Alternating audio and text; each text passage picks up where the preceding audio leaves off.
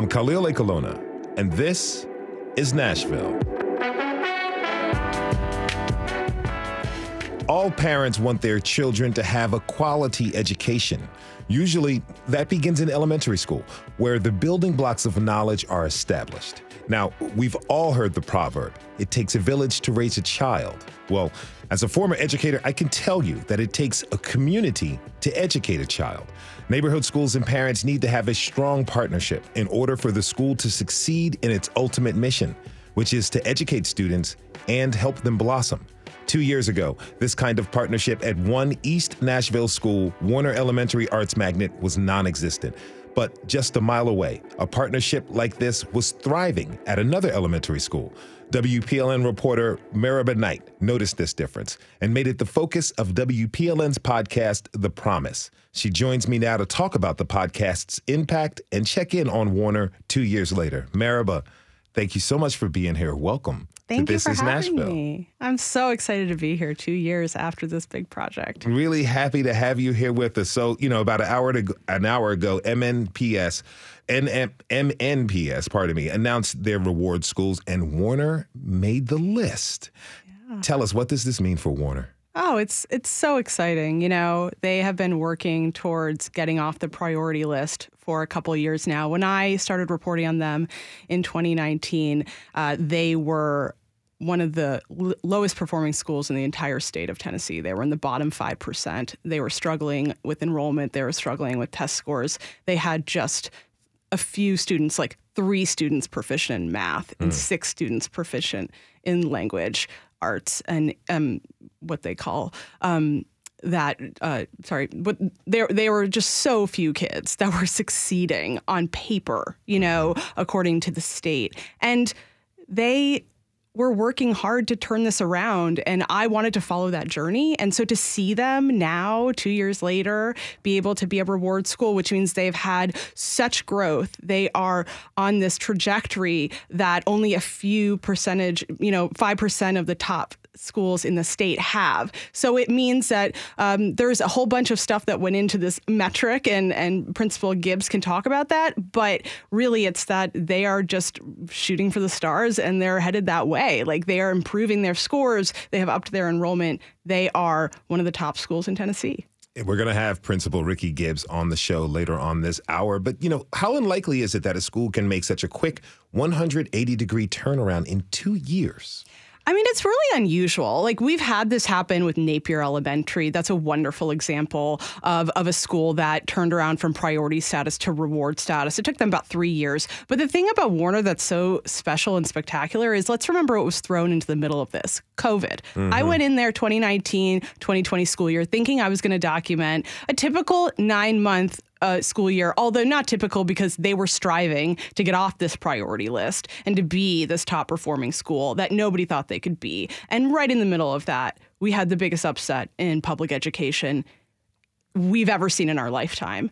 And they had to work through that. They had to work through kids not having access to computers and internet and not coming to school. And so that's unbelievable that they have managed to execute the goal that they set out to execute in a really short amount of time and do it with the disruption of COVID-19. That is just amazing. Okay, so Warner is a big focus of season 2 of WPLN's podcast, The Promise, which you hosted and produced. At the time, Warner's student body was almost entirely African American, and it was failing.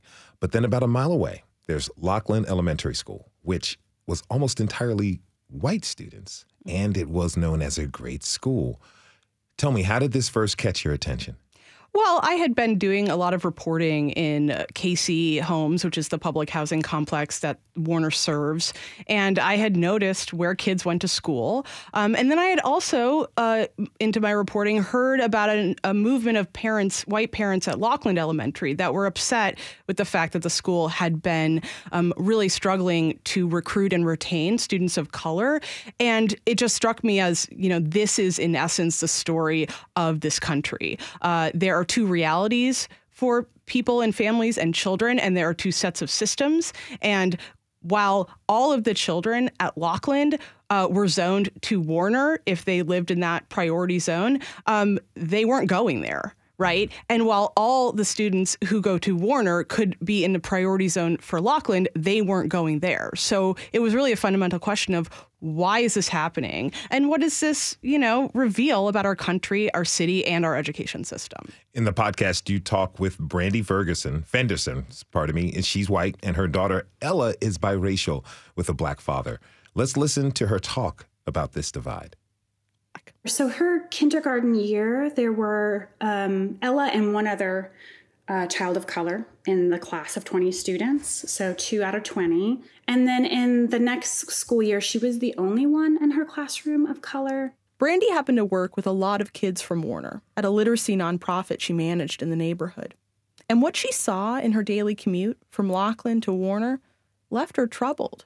It just felt disturbing to me. We would drive 1 mile down Woodland Street to my work from her school, and we would go from a world of white children to a world of black children, 1 mile apart, but not attending the same school.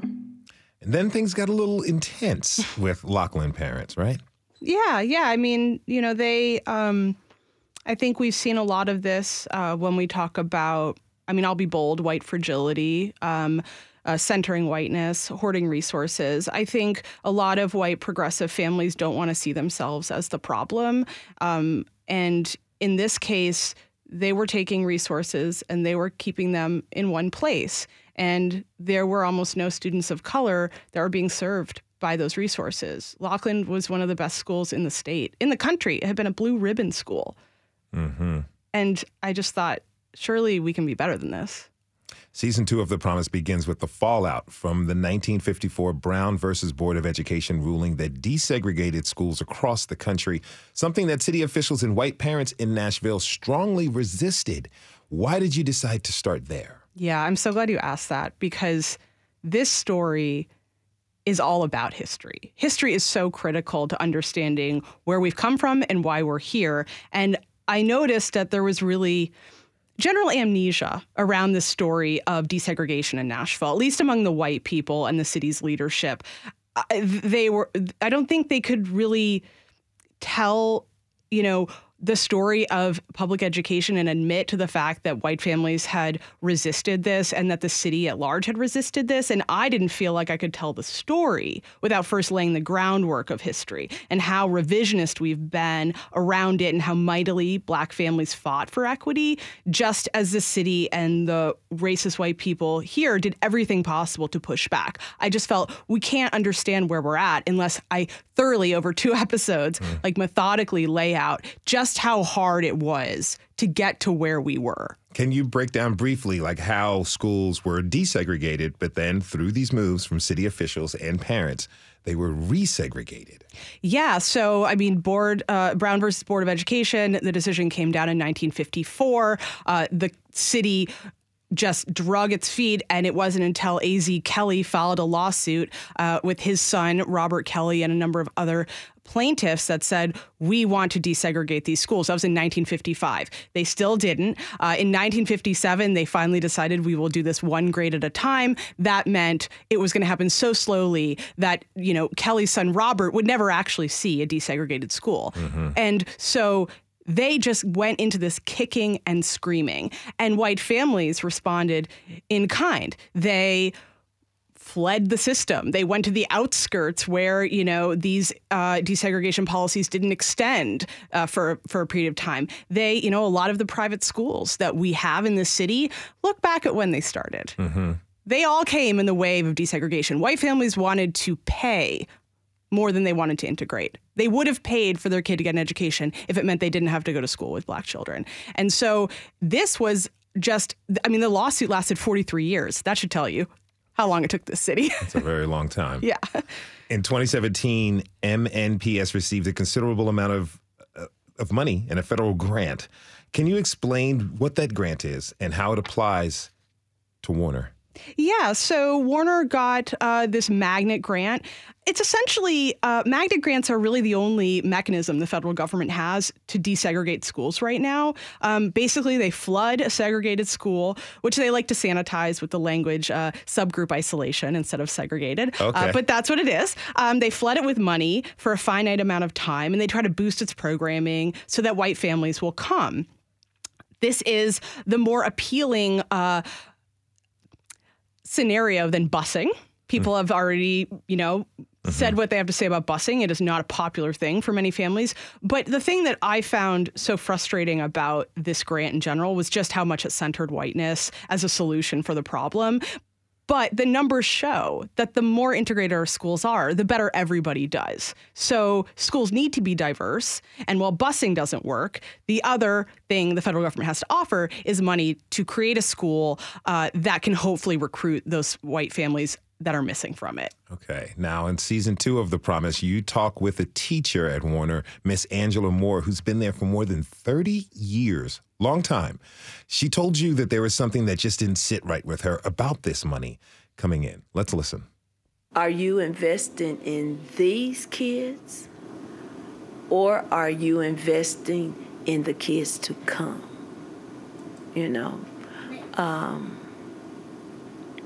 We have a wonderful Fuse lab. It's a science lab, brand spanking new. She points down the hall toward the new lab filled with 3D printers and computers. There's also a brand new dance studio, like the real deal, with a sprung floor and walls of mirrors. No other school in the district has one. It's all thanks to the federal magnet money. Are we selling it to these kids, the kids that are here now? Or are we selling it to the parents that are coming in that we want to recruit their child to be here? What did you think of her question? Even with all that's improved at the school, does it still feel relevant? Yeah, absolutely. I mean, you do have to ask that question. Who are we serving? The thing that I want to highlight about this moment of it getting this reward status is that this is such a victory for Warner because not only did they work really hard, they did it with the support and resources, but they did it. They started to do it before any new white families came into that school. And I think it proves that what you need to do is support and fund public education. Now, they have lots of new white students. It's amazing. Their enrollment has doubled. But they were on track with this rapid improvement that year that I went in to report on it. They started to hit the ball out of the park. And obviously, COVID intercepted that, so we couldn't get the numbers. But they were doing all of it before white students ever walked in the door. So I think that says something about how you invest and who you invest in. Meribah Knight is a senior reporter at WPLN. She hosted and produced the Peabody Award-winning Season 2 of the impactful podcast, The Promise. Meribah, thank you so much for being here today. Thank you so much for having me, Khalil. We have to take a short break. When we come back, we will invite a few parents, to join the conversation and to talk about their experiences of Warner and Lockland Elementary Schools. Do you have a child who is past or is a past or present student of Warner? Tweet us at This Is Nashville. We'll be right back.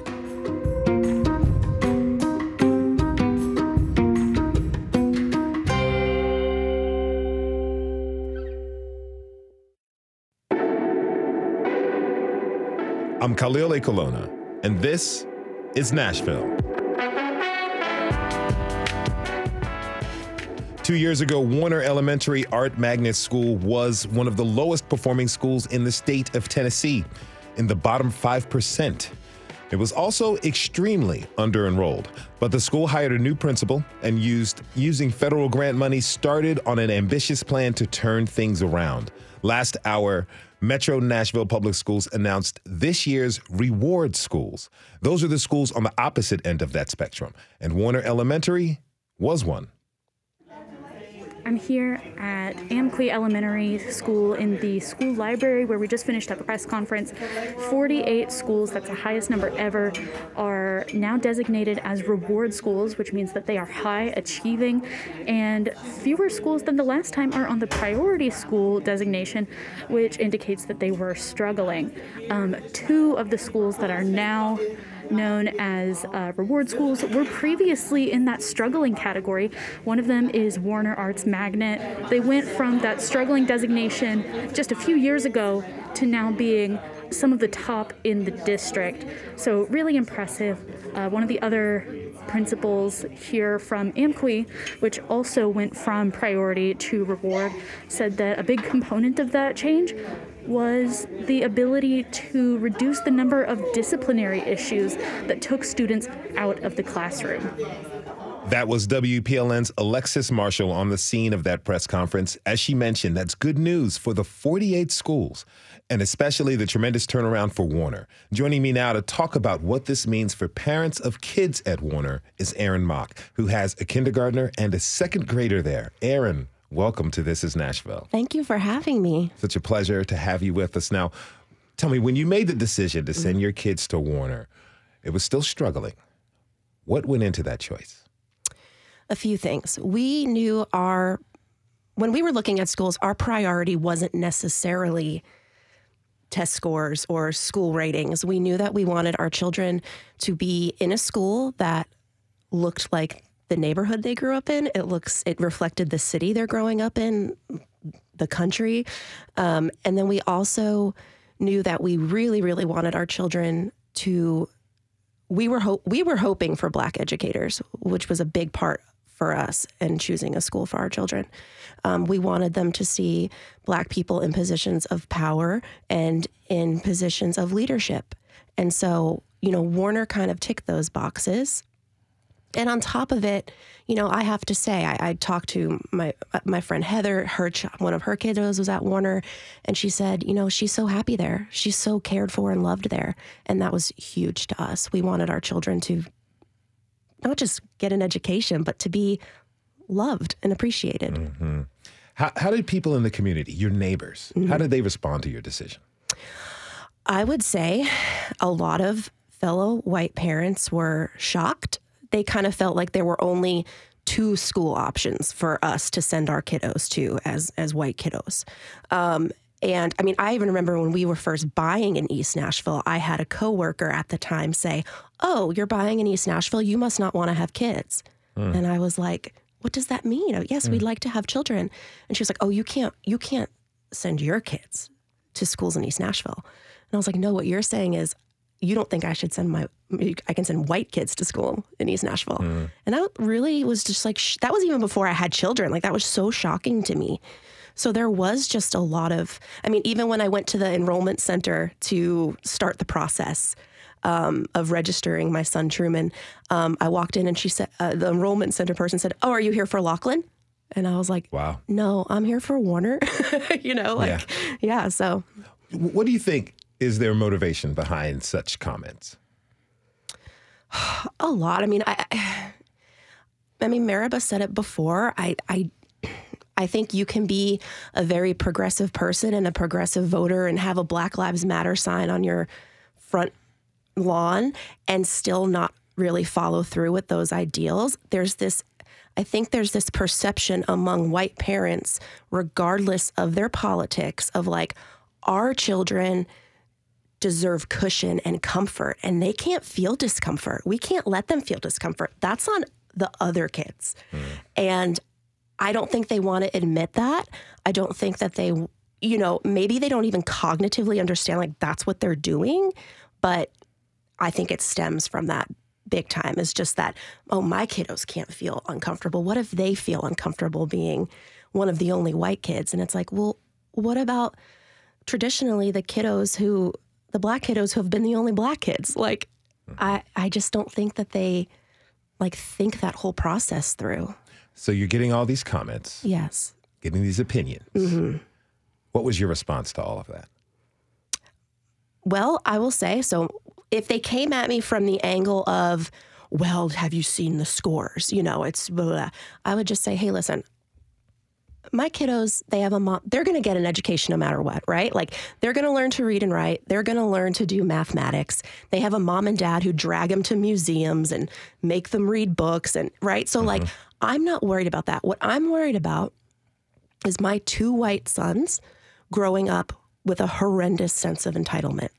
And so if my kiddo has to sit in a kindergarten, first grade, whatever classroom, and he has to have patience with a child of color who's perhaps moved here from another country and English isn't their first language, and my son can show them grace and can show them patience, that's the education that's what I want for them. And so I would come at it from that angle. So I'm not worried necessarily about, stats, if you will. And then the other thing was I would just kind of challenge them. Why wouldn't he be able to go at Warner? Why would you think he wouldn't be safe at Warner? What's your concerns? And I think when you kind of present it that way, like, what do you think's going to happen to him, right? There would kind of be this shock of like, they didn't really have an answer. And so, and that's the approach I think we've continued to take. I'd like to bring in our next guest. Willie Sims is a father who spent time at Warner as a substitute teacher and had an older daughter who attended the school years ago. He currently has a 4th grader at Lockland Elementary. Willie, thanks so much for being with us. How you doing, Khalil? I'm doing all right, my man. How about you? Man, I'm doing good, man. Fantastic. Now, your youngest child has been at Lockland since kindergarten. Did you ever consider sending her to Warner? Not at all. Not even for a second. And she's actually 5th grade now, so she's out of Lockland. Okay. But until she was about in 3rd grade, and I went over to Warner, I was like, oh, snap. They got magic going on over here. If she wasn't already at Lockland, like if that was her kindergarten year, she would have been going to Warner. You would have made the switch. For sure. What was that motivation behind that idea? I went and worked at Warner one day, and I remember being in them hallways when it was like dangerous grounds for them couple years when they switched the principals and made it go crazy. It was a good school. They switched the principals up, good old gentrified switch, and then it got terrible. And then when I went back years later, I never seen nothing like it. I went and found the principal. I found Ricky Gibbs and was like, hey, man, what is you doing over here? I never ever seen that big of a switch in the same kids. So some of the same kids who maybe have been in kindergarten when I was there, maybe it was 4th grade then. I was blown away. Now, your daughter was the only black child in her kindergarten class at Lockland, right? Kindergarten, 1st grade, 2nd grade, 3rd grade, 4th grade, they got another black kid. But, yep. Did that shock you? It did the first time I realized that's what was going on. And then, like I said on the podcast, I remember Heather came to me like, okay, we about to do this and, try to make a switch, make something happen. And I was like, I'm not getting involved in that. I'm not about to put my blackness all up in the mix and make it even weirder for my daughter being the only black kid. But Heather was so real. She was so real. And I was like, okay. Well, that was before I realized she was the only black kid in the 1st grade at that time. And once I realized she was the only black kid, I was like, dang, okay, I'm going to go ahead and get down with them. But really, it's still a white problem. You know what I'm saying? Like, what's going on in Lockland? That's white people got to fix that. Black people can't fix this. Now, you mentioned that you didn't want to put added pressure on your daughter since she was the only African-American child in this class. And it's kind of, speaking a little bit to what Aaron was saying about, white kids having to be able to feel uncomfortable and being different and in the one, being, in a different group, so to speak. Yeah. How did your daughter reflect upon that? Man, she told me some wild stories over the times, just like things that kids might have said or that was told to her. I think she's good. Like when Heather was saying she was one of the kids to have more diversity. And in my mind, I'm like, y'all are my diversity. We super black at home. She got black family, black friends. She get a lot of blackness. Y'all are whiteness. You know what I'm saying? So we cool. But yeah, I heard some interesting stories. She told me some crazy things that I bet parents wouldn't know that they kids was saying. We never even did nothing with it. We just told her how to deal with it and, let America be America.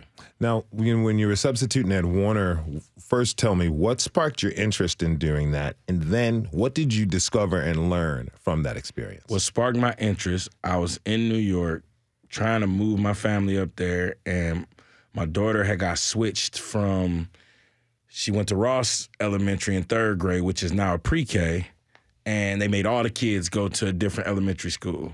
And she was the only one that ended up going to Warner. It was a cool school. It was cool. The principal over there, it wasn't the best school ever, but it wasn't a bad school. Then, during that year, 3rd, 4th grade year, I'm talking to her, and her grades are slipping, and I'm thinking she tripping, And I come back, man, I go up in that school, man, it was like dangerous grounds. Kids slamming doors, skipping class, elementary kids. Picture dangerous ground with elementary kids. Wow. You mean that Michelle Pfeiffer movie? For sure. Dangerous Coolio. Minds. Yeah. Okay. Okay, all of them. Yeah. All of them. Dangerous Minds, Lean on Me. It was wild before Joe Clark. Okay. Ricky Gibbs is like the real life Joe Clark because it was going crazy. But these kids were decent the year before. It was just a switch up of this principal and whatever they was doing to, the school is a beautiful school, beautiful location. At some point, it will be gentrified. It's happening. You know what I'm saying? And them kids in Casey can't be there forever. They about to expand the Titan Stadium. That real estate worth more than the people on it in the minds of the place. So it's a lot of moving parts to the whole thing. And it was buck wild. But then I seen what Ricky Gibbs did, and I got a new appreciation for administrators. If you're just tuning in, this is Nashville, and I'm your host, Khalil Ekulona. We're talking this hour about Season 2 of The Promise with parents whose children are currently students at both Warner Elementary School and a former student at Laughlin Elementary, which is featured in the podcast. Now, Aaron, so you decided to send your kids over to Warner, even though some members of the community suggested that it was a poorly performing school. You should find somewhere else. Now, here we stand 2 years later. Warner has made a tremendous turnaround. How do you feel about your decision? We love our decision. Our kids are thriving. They love it.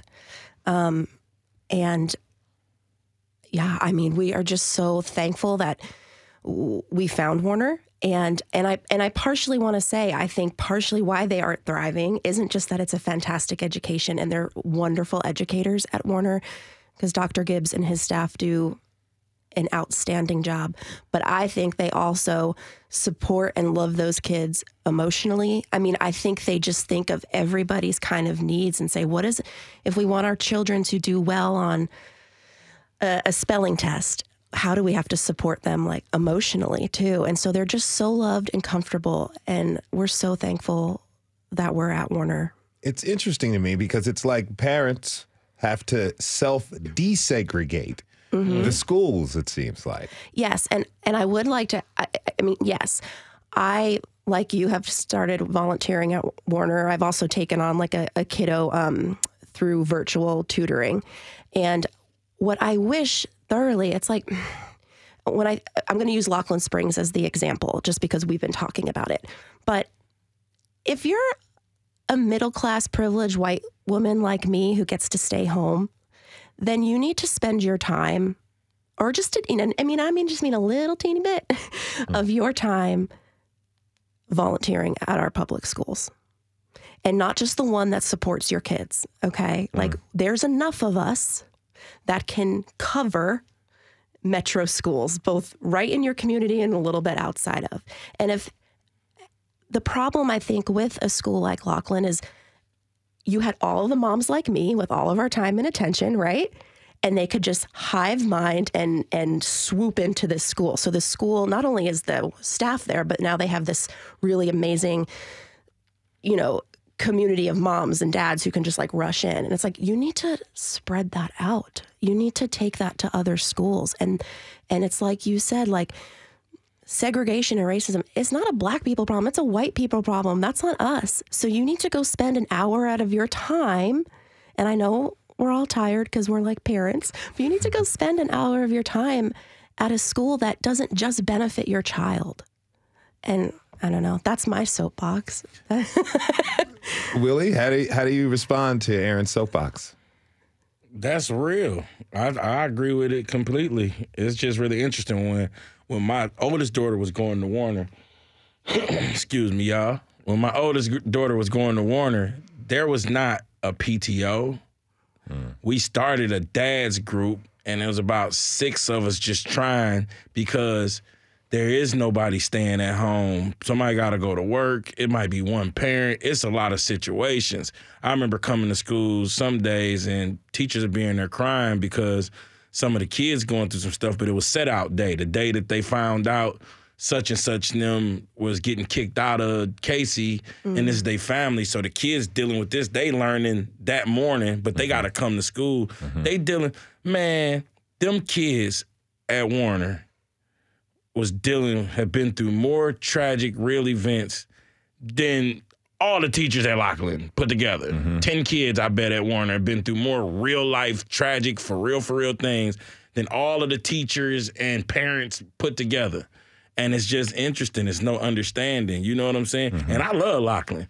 You know what I'm saying? Lockland was a great school. You know what I'm saying? Make sure I put that on the record. You know what I'm saying? Yeah. Principal Lewis doing her thing. Them teachers care about them kids.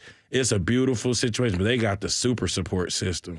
I understand what you're saying. When I was a teacher in the past, I worked at a school in Los Angeles for kids who got kicked out of high school. I grew up in the suburbs of Baltimore. Didn't grow up rich by any means, but here I am educating 14-year-olds who had lives generations deep in gangs and other things. It gave me an understanding, and I realized here I was at 30-some years old, and I hadn't been through a quarter of what these 14, 15-year-olds had been through.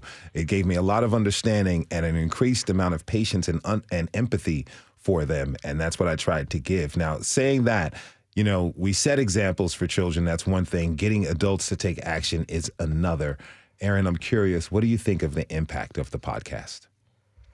I mean, I think it did make a lot of parents reflect on, hey, are we aligning what we say are our values, and are we showing that to our community? You know, I really think it had that moment of, well, why wouldn't I send my child to a majority Black school?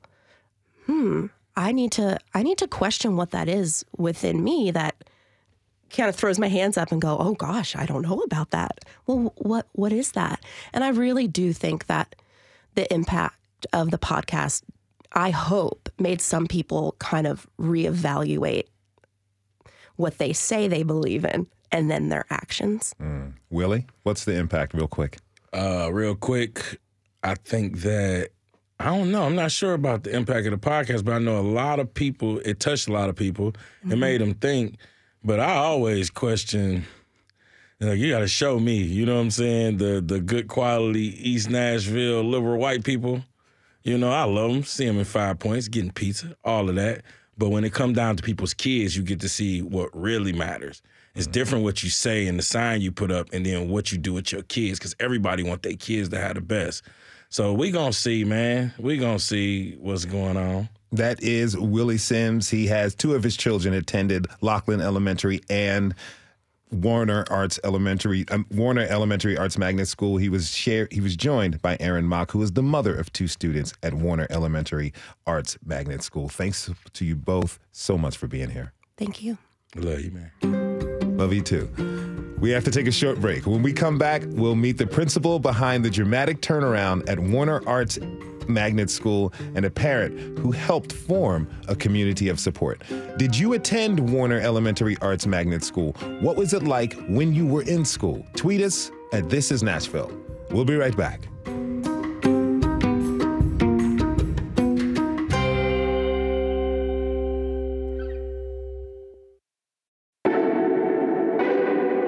I'm Khalil Ekulona, and this is Nashville.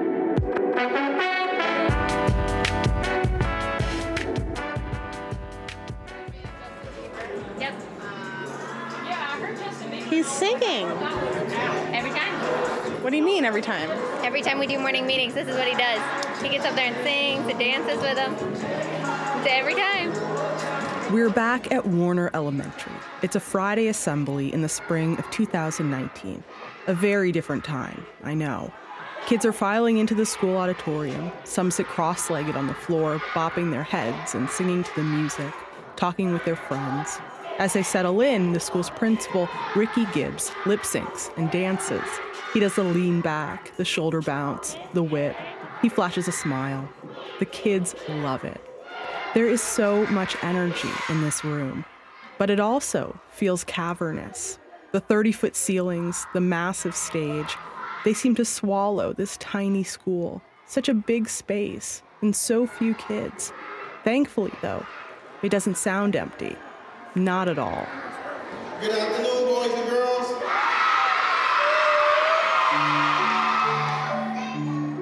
Warner is working mightily to up its enrollment. It's in the midst of a huge push coupled with a surge in resources to try to recruit new families to come here. Specifically, new white families. I'm serious. This is explicitly stated in the federal grant Warner is getting for all this, because the school has become so isolated with black children that in the eyes of the feds and the policy wonks, it needs these white kids to balance it out, to desegregate it. But the perception for most white families here has been that Warner is one, if not the least desirable schools in the neighborhood. Go to greatschools.com and you'll see why. Warner has a, quote, very concerning rating and a 1 out of a possible 10 on its test scores. This school is far below the state average, it reads. This suggests that students at this school are likely not performing at grade level. So most white parents shopping around for a school will read that and run the other direction. Or worse. There you go. Miss Bain, a first grade teacher, has taught at Warner for 23 years, and she's heard some things from folks in the neighborhood. You know, I've had instances on the playground with neighborhood people where kids are zoned for there. I will never send my kids to that school. Point blank to your face. And knowing you're a teacher here? Yes. And saying it on the playground to me in front of kids. I've had that happen numerous times in East Nashville. That was from season 2 of the WPLN podcast, The Promise. And in 2019 was definitely a different time in a lot of ways. Joining me now to talk about how Warner got from there to today is the singing principal himself, Ricky Gibbs. Now, look, I know you hustled all the way from that press conference, so thank you so much for being here. Welcome to This is Nashville. No problem. My pleasure. Excited to be here. Really happy to have you. So first off, how you feeling today? You know, I've been asked that question a couple times. Proud. I think that's the biggest one. I went through the excitement and hey, this is really happening, but it's really a culmination of a lot of work and a lot of energy that's been put together from a lot of people. And I'm proud to say that most people will say, well, you've led the work. I genuinely see it as I've had the honor of being a part of what has been a life-changing process for not only our scholars, but the educators, as well as the whole East Nashville community. And it's interesting you say that because I want to, give people an understanding of the relationship between a school and its community. What were things like when you first started at Warner? We were disconnected. We were a school that had 170 students. It was a school that had a lot of discipline. And it had isolated itself from the entire community. I oftentimes tell educators that our work need to be dispelling what I call the biggest lie ever told in education. In education, we get all of our new teachers and we say, if you want to change a child's life, don't worry about what happens outside your four walls. Only worry about what you're doing in your classroom because that's all you can control. And I think the school embodied that and believed that. And when I got there and I told the team, poverty doesn't stop at our door.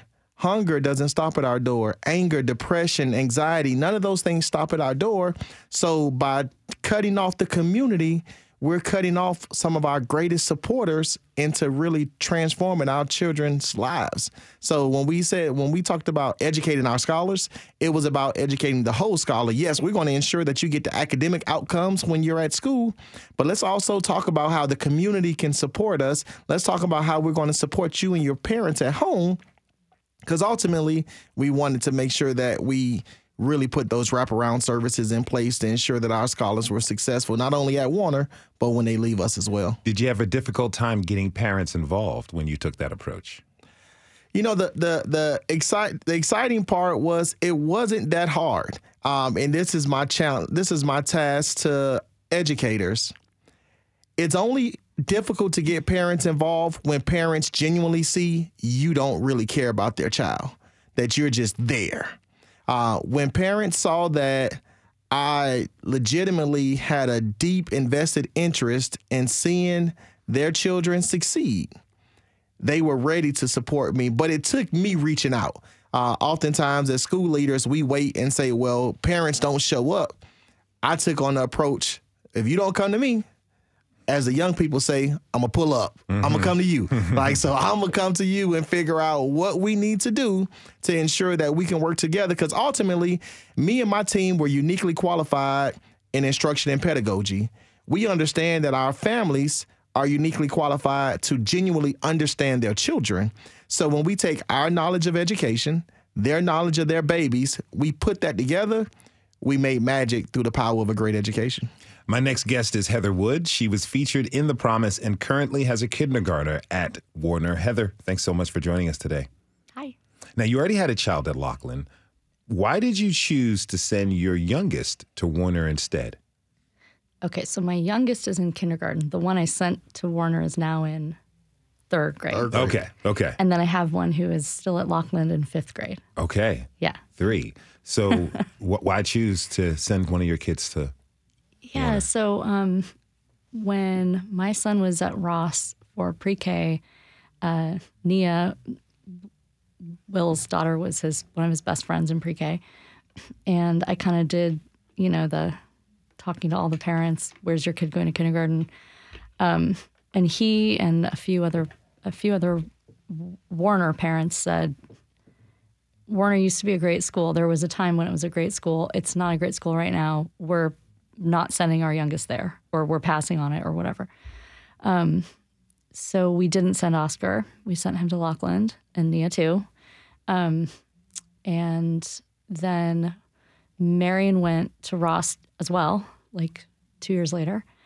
And like Oscar, it was a very integrated class. Maybe, I don't know, she was in the minority, but she didn't have that many white friends in her class. She had some, but it would have been a real weird shock to her system, I think, to go from her classroom at Ross to Laughlin, just like it had been for Oscar, because Oscar and Nia, it took them 1 week to be like, it's all pink people. Where are all the rest of them? Mm-hmm. We didn't want to do that again. So Laughlin, we live down the street, but Warner is our own school. And so I thought it's time I toured it, because I didn't even tour it the first time. I just went on what everybody told me. And so when I toured it, it was really quiet.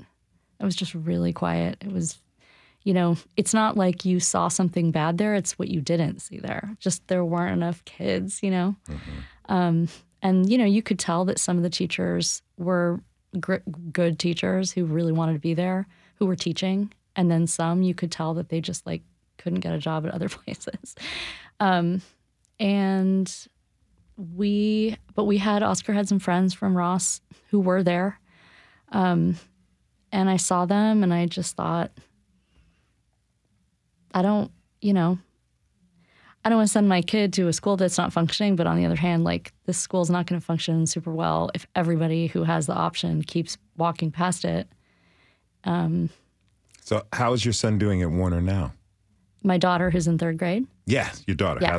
How's she doing? Good, great. I mean, she's only ever been there, so yeah, it's her whole life, her whole social life is there. And I understand you volunteered at Warner, right? For a short time before she went there, I volunteered. We actually, we enrolled her before Dr. Gibbs got there. I think the one thing that the podcast people didn't understand was that they thought that we kind of met Dr. Gibbs and sort of followed him off into the sunset. This is this visionary, nationally renowned principal. And of course, at that point, it wouldn't have been a big, hard choice, right? Because the second he walked in, I was like, I don't even need to worry about this anymore. But before that, he wasn't there, and we decided to do it anyway. And when he got there, you know, I mean, you look at him and you're like, no baby is going to be left behind, and all the babies are going to learn all the things. So I volunteered there, a little bit, but Marion was in kindergarten when COVID shut the schools down. So I really was only there for a short time. Now, Principal Gibbs, you know, let's talk a little bit about your plan. I want to play you a little bit of tape from the podcast. Okay. It's from the last episode when everything had been upended. Yeah. It was April 2020. A tornado had torn through the city and the neighborhood. Yeah. COVID-19 had shuttered schools. Budgets were being slashed. Warner lost about $200,000 from its budget, which laid off and put key programs like dance and mindfulness at risk. In other words, the stuff that was having a huge impact on kids and also enticing white families to enroll were kind of being lost. Yeah. You're speaking about this to your staff over Zoom. Let's listen. You have to be around me when I get into a funk. Like, I don't get into funks often, but I was pissed last week. And when I get pissed, I kind of shut off from the outside world.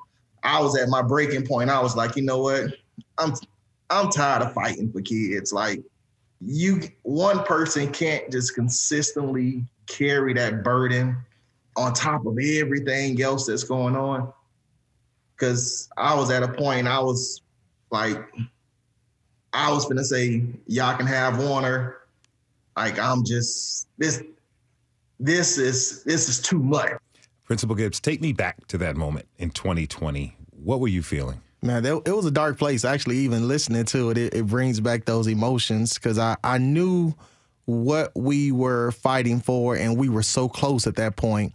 Like, that was a time where every predictor that we were taking academically had us blowing all of our goals out of the water. We had so much momentum, and then it was like we hit a wall, and every time I wanted to go right, somebody built another wall, and you would go left, another wall, and it was just one that I was getting into that funk, that dark space.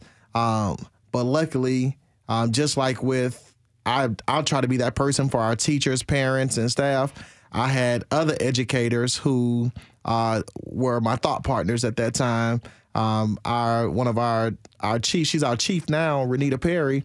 She was one of those people that was, hey, Ricky, I need you to think of it this way, think of it that way. And when it was able to help pull me out of that space, because ultimately what I've realized, how I go, my team goes. So it was, I could stay in that space and feel sorry for me, or I feel sorry for myself, or I can figure out ways to innovate and push my team to come out of that space as well. And I think we were able to do that, which got us to a day like today where we're here celebrating some amazing news that our school community received. You know, Heather, you know, what's not, you know, with schools, not all schools have podcasts made about them, but is there anything you think folks on the outside don't understand about Warner even to this day? You know, I think, well, first of all, I think you have to kind of drive past it. I mean, just like a week ago, a parent friend of mine from Laughlin said, you know, something, you know, one of the things I hear, you know, you're so brave for sending your, you know, white child to a high poverty, all black school, you know, and I was like, I wouldn't describe it that way anymore. Even when the podcast was airing, I felt like there was a little bit of a perception that every kid at Warner lived in the Casey homes. And in Marion's kindergarten class, only one of them actually lived there. So there have always been, like, you know, working class people and just people who grew up around Warner going there.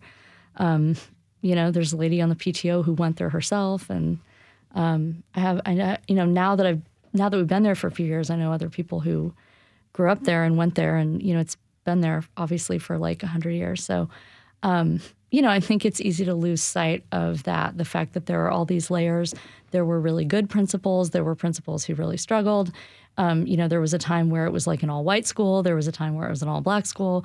There was a time where the middle class black people kind of started sending their kids to charters. I mean, it's a whole history that you would have to really talk to people like, you know, my friend Miss Mayo, who's on the PTO, Miss Bain, in order to know that, you know. But I would say you got to kind of walk in the door to see what it is now. And it's not Laughlin, but it's not what I think a lot of people think it is either. We got about 30 seconds left. Principal Gibbs, how about you? What do you want people to know?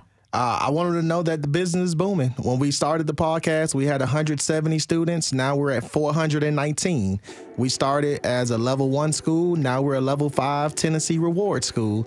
So it's one that the community is supporting. Our families are supporting. We have amazing educators and scholars that show up and show out every day because they understand that the only way to change lives is through the power of a great education. That is Ricky Gibbs, principal of Warner Elementary Arts Magnet School in East Nashville. He was joined by Heather Wood, mother of Warner students. Thanks again to both of you for being on the show today and to keep on up with your important work. Really appreciate it.